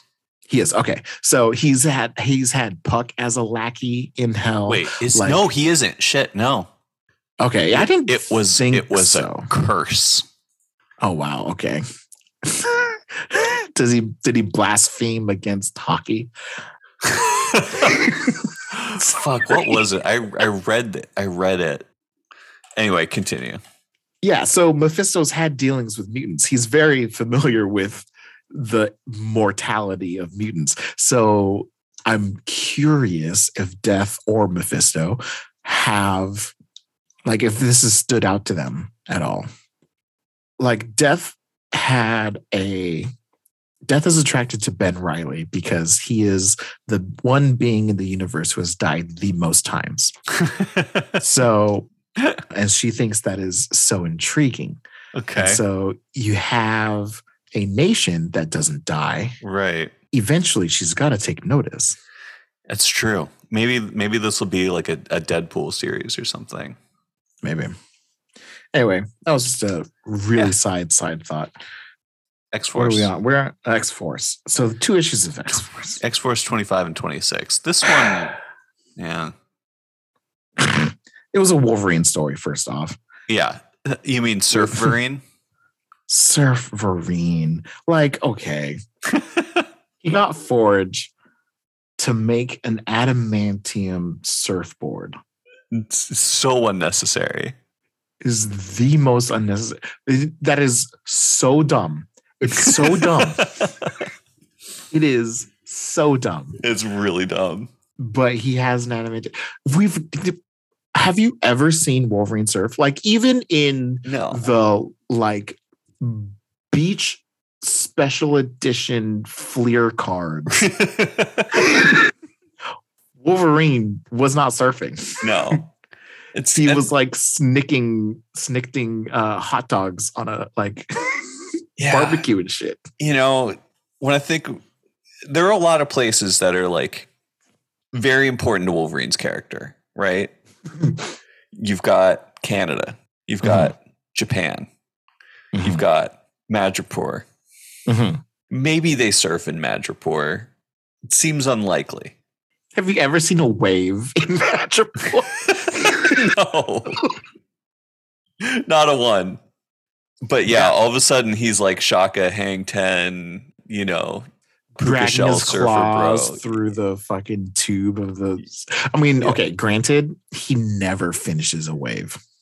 That's true. So there is that. Okay. Question, because I truly don't know the answer. We're both from Santa Barbara, California. Have you ever surfed? No. Yeah, me neither. No. I've boogie boarded. Oh yeah, boogie board, like fucking. I mean, that's a real surfed. Yeah, a kid in the 90s, necessity. Yeah, I never surfed that. It's always like when I like traveling abroad or even like, traveling in the States. It's like the first question anybody ever asks. Oh, you're from California. Do you surf? Do you surf? No. Yeah. Yeah. It's so obnoxious, but it's funny. So now that we've had this, now that we've had Inferno, yeah, I watch Forge brag about his biotech advancements. Yeah. And I'm sitting here just like, bro, you only have this ability because all of Krakoa is part techno-organic virus. You bitch. Oh God. Speaking of techno-organic virus, that's not until Sword. Oh God. I know. Yeah. That just clicked. Oh God. Okay. So so anyway, so this plot is dumb, but I mean, how badly do you want to go through this? I'll go through it quickly. So yeah, adamantium surfboard for Wolverine. Quentin and Phoebe break up. He takes her. They go on a date to the baby creche, kind of like place where all the babies are. And there's one baby named Maximilian whose powers are manifested already, and they're causing havoc. There's an interesting scene between Phoebe Cuckoo and Quentin where, it's kind of hearkening back to Quentin's like big growing up arc from a handful of issues back. And, he asks, basically he's like, I've grown up, but like if I had grown up sheltered and cared for, things would have turned out so much better. And she says, you should be happy with who you are. And he says, maybe I am. It just feels kind of fragile sometimes. She says, you don't need me as a crutch. You're strong enough to stand on your own. What if I don't want to? And then she breaks up with him like 2 pages later. Yeah. But there's also a memo from the rest of the Cuckoos. Yeah. Telling Phoebe to stop being different. Yes. Which is interesting. And she breaks up with him via astral projection, which I think is better than breaking up via text, but not much. Yes, that is one step above. Yeah. I got broke up with by a note. Oh, no. Like a physical, handwritten pass between classes note. No, that's terrible. Dude, what? I got broke up with over AOL Instant Messenger, but that was fine. I was happy for it because the alternative was just like, I knew that it was coming. And so just having to wait, until the next time we saw each other to confirm the inevitable versus like, no, let's just talk it out here. Yeah.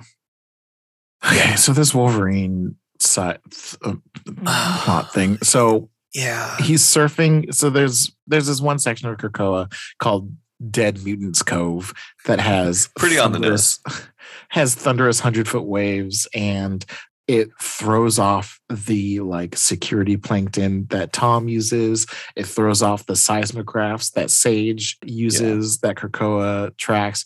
So like, if there's going to be an infiltration, it's obviously going to be there. And I feel like if you're Krakoa, yes, close off the cove. Right. You don't need these 100-foot waves. But anyway, whatever. Wolverine is like, bro, I'm going to go hang 10. So he goes there, rides a wave, falls, gets chewed up by the coral on the bottom, and he's going to die. But then this blonde lady named Pike pulls him up and saves him, which she pulls him out of the water, but then once he's out of the water, that's when he gets heavy and she needs help to drag him away from the... But yeah, sure. I mean, that's maybe what true in terms it is. It is. You can buoyancy. carry more in water than you can on ground. However, comma, she doesn't have. She's not part fish. She's some blonde lady mutant that we like. She seems like a mutant, and then like there's a scene with them at a campfire where she like pinches the ground and creates a little like rock detail of Krakoa. Yeah. And so I assume she's like a geomancer, geopathy type character, but we don't actually know. So No. At least that's what it seems like. So they have like a romance connection, basically. Yes. Her name is Spike. And this is what bugs, is because I don't feel that Logan is the type to cheat. So well, I don't know exactly. Okay, this is like the variations of polyamory, right? Like, is this a committed throuple? Is this an open relationship? And that is where I was going to lean into, because we should have Stu on as a guest, as a guest on the pod to talk us through, the various multiplicities of polyamorous relationships. Right. So, and that's kind of the thing, is like, from the beginning of Krakoa, Scott and Jean, or I guess he's with Jean and Scott's with Jean. Yeah. They both have conjoining rooms to Jean's room. Yeah. And they're happy, and that's fine. Yeah. I have no problem with that. Jean and Logan hooked up in like issue 3 of X-Force. Yeah. Fine, whatever. Yeah. They're together. Yeah. This scene feels unnecessary. He meets this blonde lady. She's not even a redhead, but he meets this blonde lady. She pulls him out of the water. They have a beer together, talk about Krakoa, and then hook up. And he's caught feelings. Yeah, it doesn't check out for me. I think Wolverine catches feelings easy. He probably does. Yeah, but like. So that leading to my overarching question of like, is he in a relationship? What kind of relationship does he have with Jean that he's cool with having a one night stand where he catches feelings with Pike? Right. Yeah. Anyway. So you get the next issue, we find out that Pike and her 2 surfing buddies stole 3 babies from the hatchery or whatever the place is called on Krakoa, and got out via Dead Mutants Cove, and it doesn't seem like they are mutants at all, I guess. Yeah, because it turns out they are Xeno created, the same thing as is going on with these Russian soldiers. They are right. Yeah. They're created by Xeno. That's right. Yep. And they've got gills and various other powers, including an adrenal gland sort of like adaptation where they are basically addicted to going on dangerous and life-threatening missions. Right. Yeah. So like they need that rush in order to like feel like they're alive. Yeah. So anyway, it turns out she was Xeno'd, and she and a couple others like her went into the baby creche and stole a couple 3 mutant babies, including Maximilian, whose powers go crazy, and he basically blows up the entire submarine that they go off to. Wolverine, and with some coaxing from Jean, Quentin Quire go after Pike. Wolverine's there because, so they have their whole like get over your breakup arc, right? And Quentin, with the conversations, like Quentin's basically just being emo. He's like, it hurts and it's all I can think about. And Wolverine's like, well, I'm not much for pep talks, but I suppose I'm an expert on hurt. And any consolation, you feel more at your age. The good feels, the bad feels, all the extremes. Live a little longer, you get numb to it all. Okay, let's go. And like, it clearly doesn't work for Clinton, but also that is so not Logan. Like, or maybe that's just Logan.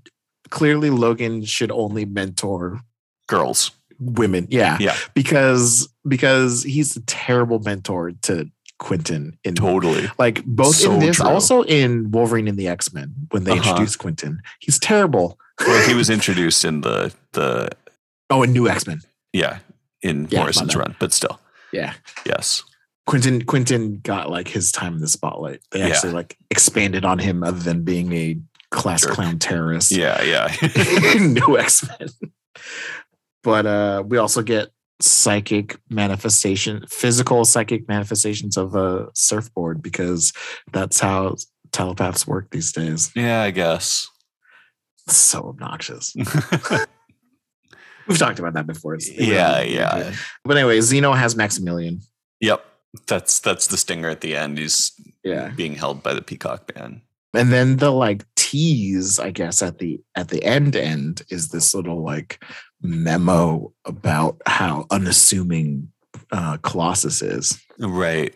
And that's going to be interesting because we know Colossus is getting messed with, and he's on the inner circle. And he's on the Quiet Council. Man, it's just this book feels so all over the place. There have been so many plot threads that like kind of pick up and get dropped and don't really like when they get referenced, it's like, oh, remember that this is a thread in the book and not like with any sort of self-referential. Yeah. And then this is also the teaser trailer page that I wish I didn't see. Oh.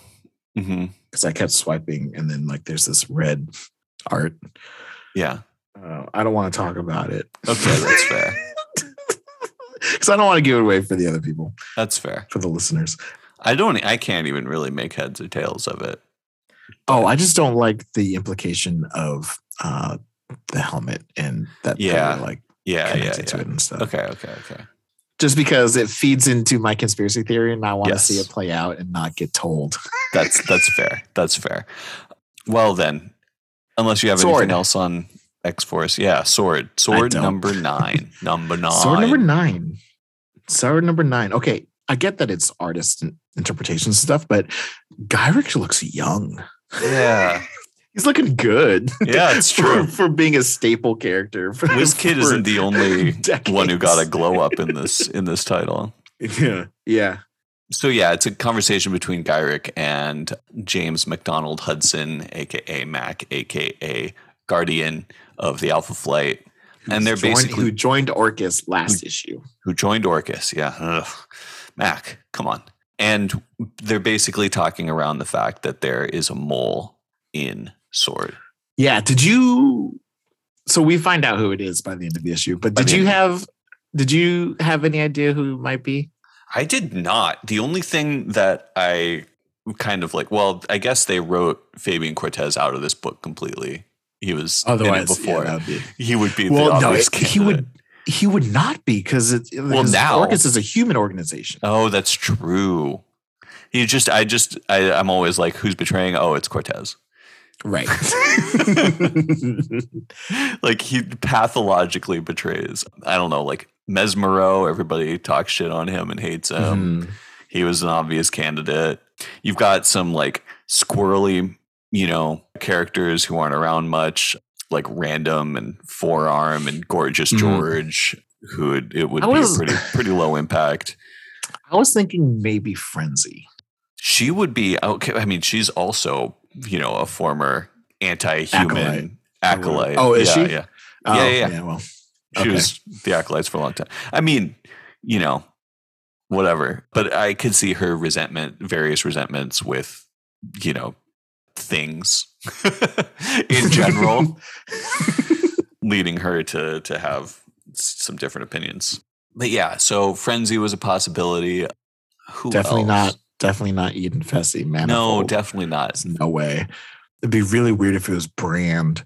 Like if it ended up being Brand, it would absolutely have to be way too transparent. Nick Fury. Yeah. Nick Fury wheels within wheels. Yeah. Manipulating Orcus from the inside type of thing. And I guess the real like twist of the other real twist of the knife besides who it ended up being would have been Peepers. Like if we spent no. If we spent all these issues of fucking everybody coming up to the peak and be like, motherfucking Peepers, and then he ends up being the mole, that would be tragic. But anyway, I've figured it out in the second to last page. Like the page before the page turn, I was like, oh, and then I got the confirmation. But that's basically not knowing who it was. Yeah, it took me completely by surprise. Yeah. So we have this issue, Xandra and the Imperial Guard. Yeah, Xandra, the Empress Majestrix of the Shi'ar Empire, / also daughter of Charles Xavier and Lilandra. Not that really comes up at all. But it's just there. Yeah. Yeah. It's kind of odd. She has, I want to say she has some psychic powers, but she's never. I think she does. But yeah, she got introduced in Mr. and Mrs. X Volume 1, which is a really weird title to introduce her. Yeah, no kidding. Sorry. Mr. and Mrs. X, for those who don't know, is Gambit and Rogue and their like couple title. Yeah. The second volume is much better. We get a little kind of like walkthrough on the politics of selecting, sort of like from Abigail Brand's eyes, what the politics were of selecting Kid Cable as her sort of like head of security, as somebody who would be basically unaligned and naive and kind of a pushover, but someone who's useful for like political sway. Yeah, because he's a Summers kid. Yeah, exactly. Even though she says that he's Jean's child, which he's not. Right. But whatever. Either she doesn't know, or that's just like an oversight. Or it's just that we too just don't fucking care complicated. about. Yeah. Right. It's like this fucking like that. Do you remember that issue that I sent you where they're explaining Cable to Joseph? The Magneto clone? Yeah, right. Because like I feel like Cable calls Jean mom. Yeah, totally. And like I get that the two of them were Slim and Red and raised him in the future anyway. Right. However, you can't ignore the 9 months of pregnancy that Madeline Pryor went through. Yep. To have this child. That is true. Anyway, not a big deal. But the second half of this memo. Yeah. You go for it because I know that you want to. The second half of this memo. Okay. This explains a lot. This is another thing that bugged you so hard for so long and provided context that, I want to see how you feel about it. So interesting. Okay. Oh my God. Okay. So they, let's take half of a step back. Yeah. To the birth of Cable. Yeah. Or the resurrection of Cable. The resurrection. Well, okay. But what's his face? Cable has been infected by the techno-organic virus. Yes. Because prophecy, apocalypse, yada, yada, yada, whatever. The techno-organic virus is also the same thing that the phalanx are made out of, or are. Yeah, I would consider it like their flesh. Right. Like it's so the techno-organic virus in Cable is not sentient, but it is made of the same stuff. Yes. Okay. So this deep secret memo that Brand has on here goes into this and talks about how he uses his telekinesis to keep techno-organic virus at bay, which we've always known. But then also the techno-organic virus is not his arm, which consistently people think it is. Right. And he just uses the techno-organic virus to interface with his different metal arms that he has. Right. He has been known in the past to make an arm out of the techno-organic virus. Right. Now, the techno-organic virus is very invasive, and if he doesn't use his TK to keep it at bay, it would take over his entire body. We've seen this happen multiple times, and sometimes he survives every time. Yep. But great summary. on the flip of that, apparently, Cable's telekinesis is so innately powerful that if he wasn't continually using it to keep the TO virus at bay, it would go out of control. Yeah. And probably kill him. Yes. Which sounds a whole lot like Nate Gray. Sounds a whole lot like Nate Gray. And then also conceptually, you saw this happen when in Fatal Attractions for Wolverine, when he went feral, because his healing factor, no longer having to fight adamantium, goes out of control, and he reverts back to a more animalistic version of himself. Yeah. So imagine that, but with telekinesis. Holy shit. And so what Steve was also referencing is I was complaining about, like, if you're going to get resurrected, why keep the techno-organic virus when you can It's killing you. It is just, it's terrible.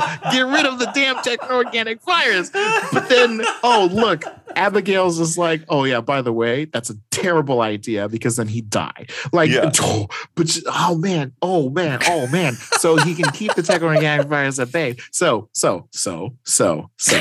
Let's talk for a second. You're talking plenty, man. Keep going. Physically, Cable's like 55 years old. Let's just ballpark it. Yeah. He's spent decades across timelines controlling the techno-organic virus with his telekinesis. Yeah. Just last episode, we found out that all of Krakoa is infused with the techno-organic virus. And it says the here techno-organic matter. That he has better control over the techno-organic material than anything Brand has ever seen outside of the phalanx themselves. Right? He controls the TO material at the same level as the beings that are made out of it. Yeah. And Krakoa is made out of it. All of Krakoa is infused with techno-organic material. Yeah. And here we have Cable with a telekinesis mastery of that material that if he didn't have it in his body would go out of control. But so remove it from his body and put him in Krakoa.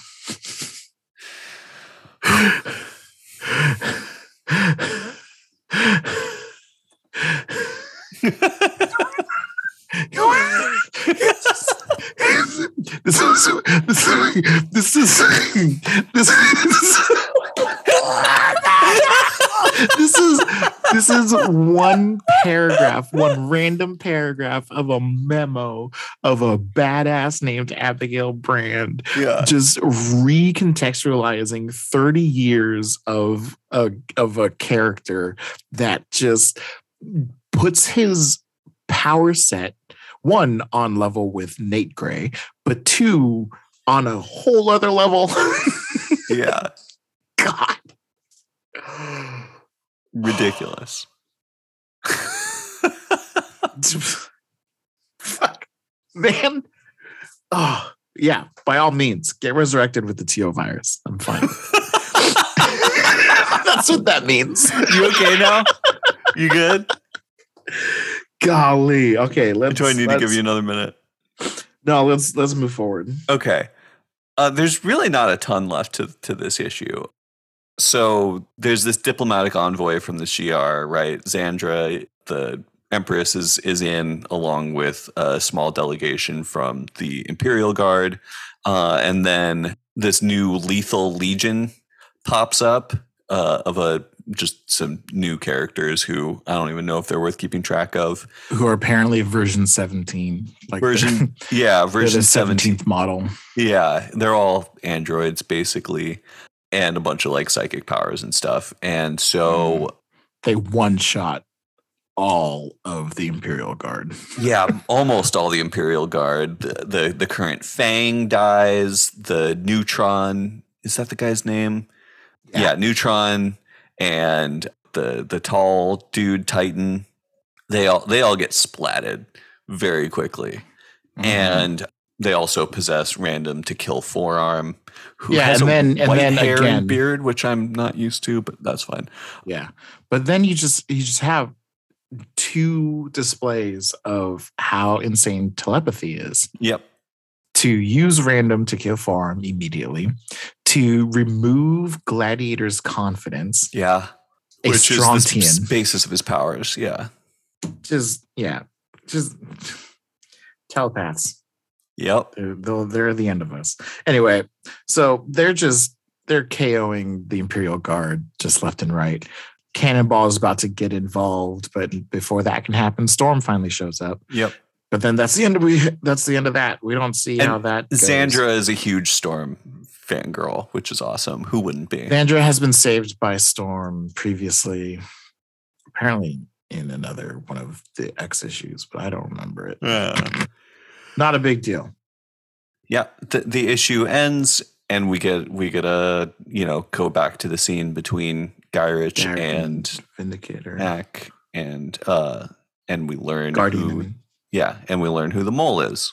Yeah, and so as soon as this person hacks into his communications and it's just like, oh hey, you want to talk to me now? And Gyrich is like, I didn't think you'd be able to hack into this. And they're like, oh please. And now as soon as it was like tech based, I was like, oh no, is it going to be? And then I turned the page and look, it's WizKid. Yes. And now he says out loud that he says, more than ready, Henry. So you just sit back and let the WizKid work. He says this out loud. Brand is right behind him. And so is the wheels within wheels manipulation going to be WizKid working with Brand as the mole? I don't know. We'll find out next week, because Sword 10 and 11 are the first issues of Sword 10 or Sword 9 or whatever. Sword 9. Yeah. Got it. Okay. Yeah. So there we go. Cool. Like just great moments. New Mutants was amazing. Yeah. WizKid being the mole, that shook me. Yeah. I know you've been such an open fan of WizKid. He sucked so bad in his first appearance, and I've just been really stoked to see. He's just such like he just looks like a Zoomer in so many ways. I'm just like really stoked to see this new generation of aesthetics bring itself out in comics, But yeah. Oh man. So next episode is going to be Trials 9 and 10. Yep. Getting to the end of this era of X, because Trials goes up to volume 12. Yep. I will say this feels like the ramp up of the second half of the season. Mm-hmm. Like 1 through 6 went into Inferno for the winter season finale. Right. And then I don't think X Lives and Deaths of Wolverine is going to be a season finale. But using these next 6 volumes is just kind of going to round out, like, I think the Krakoa arc that it's trying to tell right now. Yeah. And then we're going to go into something new. Totally. One other thing, because we actually went through this kind of fast, but one thing that I wanted to point out, I guess, about what's going on, because we had mentioned that in a few months Hellfire 3 is gonna come out. Yeah. So that screams that Krakoa is going in relatively real time. Yeah. And like that's more of a commercial thing than it is like a in-universe thing. Right. You don't expect any of that to matter to, like the greater Marvel publishing timescale or anything like that. Right. But like 3 of our years have gone by, and yeah, they've done 3 Hellfire annual galas. Yeah. Yeah. And as it was introduced in the first Hellfire Gala, just like Emma's like, this is the first of an annual event. Yeah. And here we are 12 months later, getting another Hellfire, and then another 12 months later, getting another Hellfire. Yeah. And like it's rare that you get that kind of 1-to-1 timing. Yeah. But yeah, it's just a random like thing to point out. It's not 10 years from now, no one's going to have aged still, with the exception of like Shogo. Gabby might be a little bit taller. Right. But it is weird. It is. I think unless watch them have a reason to do a second Hellfire quickly because they need to do a new roster of X-Men. Right. Because like the team like publicly died or something. I don't know. But because the first Hellfire Gala is such a big deal, I am curious if the second Hellfire Gala is going to have another bomb like Araco. Right. They can't possibly do another thing like that.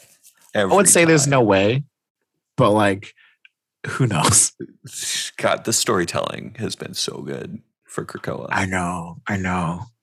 You know what I hate? What's that? on Reddit, I saw sketches for a character's new costume. Oh, That was from like it had to have been like a panel at a con. okay. And it seems like it's a post Krakoa type thing. Huh. Potentially. I don't know. Huh. Okay. But yeah, we'll see. We'll see. I fully acknowledge that Krakoa is not going to last forever. Yeah. This status quo and introducing Arakko and their presence in Soul, Mysterium, all of the Krakoan medicines. That's too much. It's too much at once. It's a lot. Yeah. It's going to grow beyond what it can sustain. Yeah. But I don't want it to end. I know. But like it's reaching that like cycle. I mean, we're at what, like 5 years of Krakoa. Well, so after Destiny of X, there's still Fall of X, which hasn't even started. Right. So yeah, I mean, yeah, that's so I guess that's what 4 seasons of X. Yeah. With Trials kind of short. Yeah, Trials is kind of retroactively named. It wasn't called Trials in like until they started volumes. Until they started collecting them into trade paperbacks together. Yeah, because they had it was supposed to just be more Reign of X. 12. Yeah. Because Reign of X I think only went through 6. No, Reign of X was 14. And then 12 trials. Yeah, it was going to be 26 volumes of of Reign. Jesus. If they didn't do something. But yeah, there's like, wow. God, that's a lot of X. Yeah. You see why they're falling so far behind on these compilation trades. Yeah, seriously. But yeah, I mean, 4 seasons of X, I get. It's actually thematic, huh? Yeah. With the Quiet Council. Yeah. Oh boy.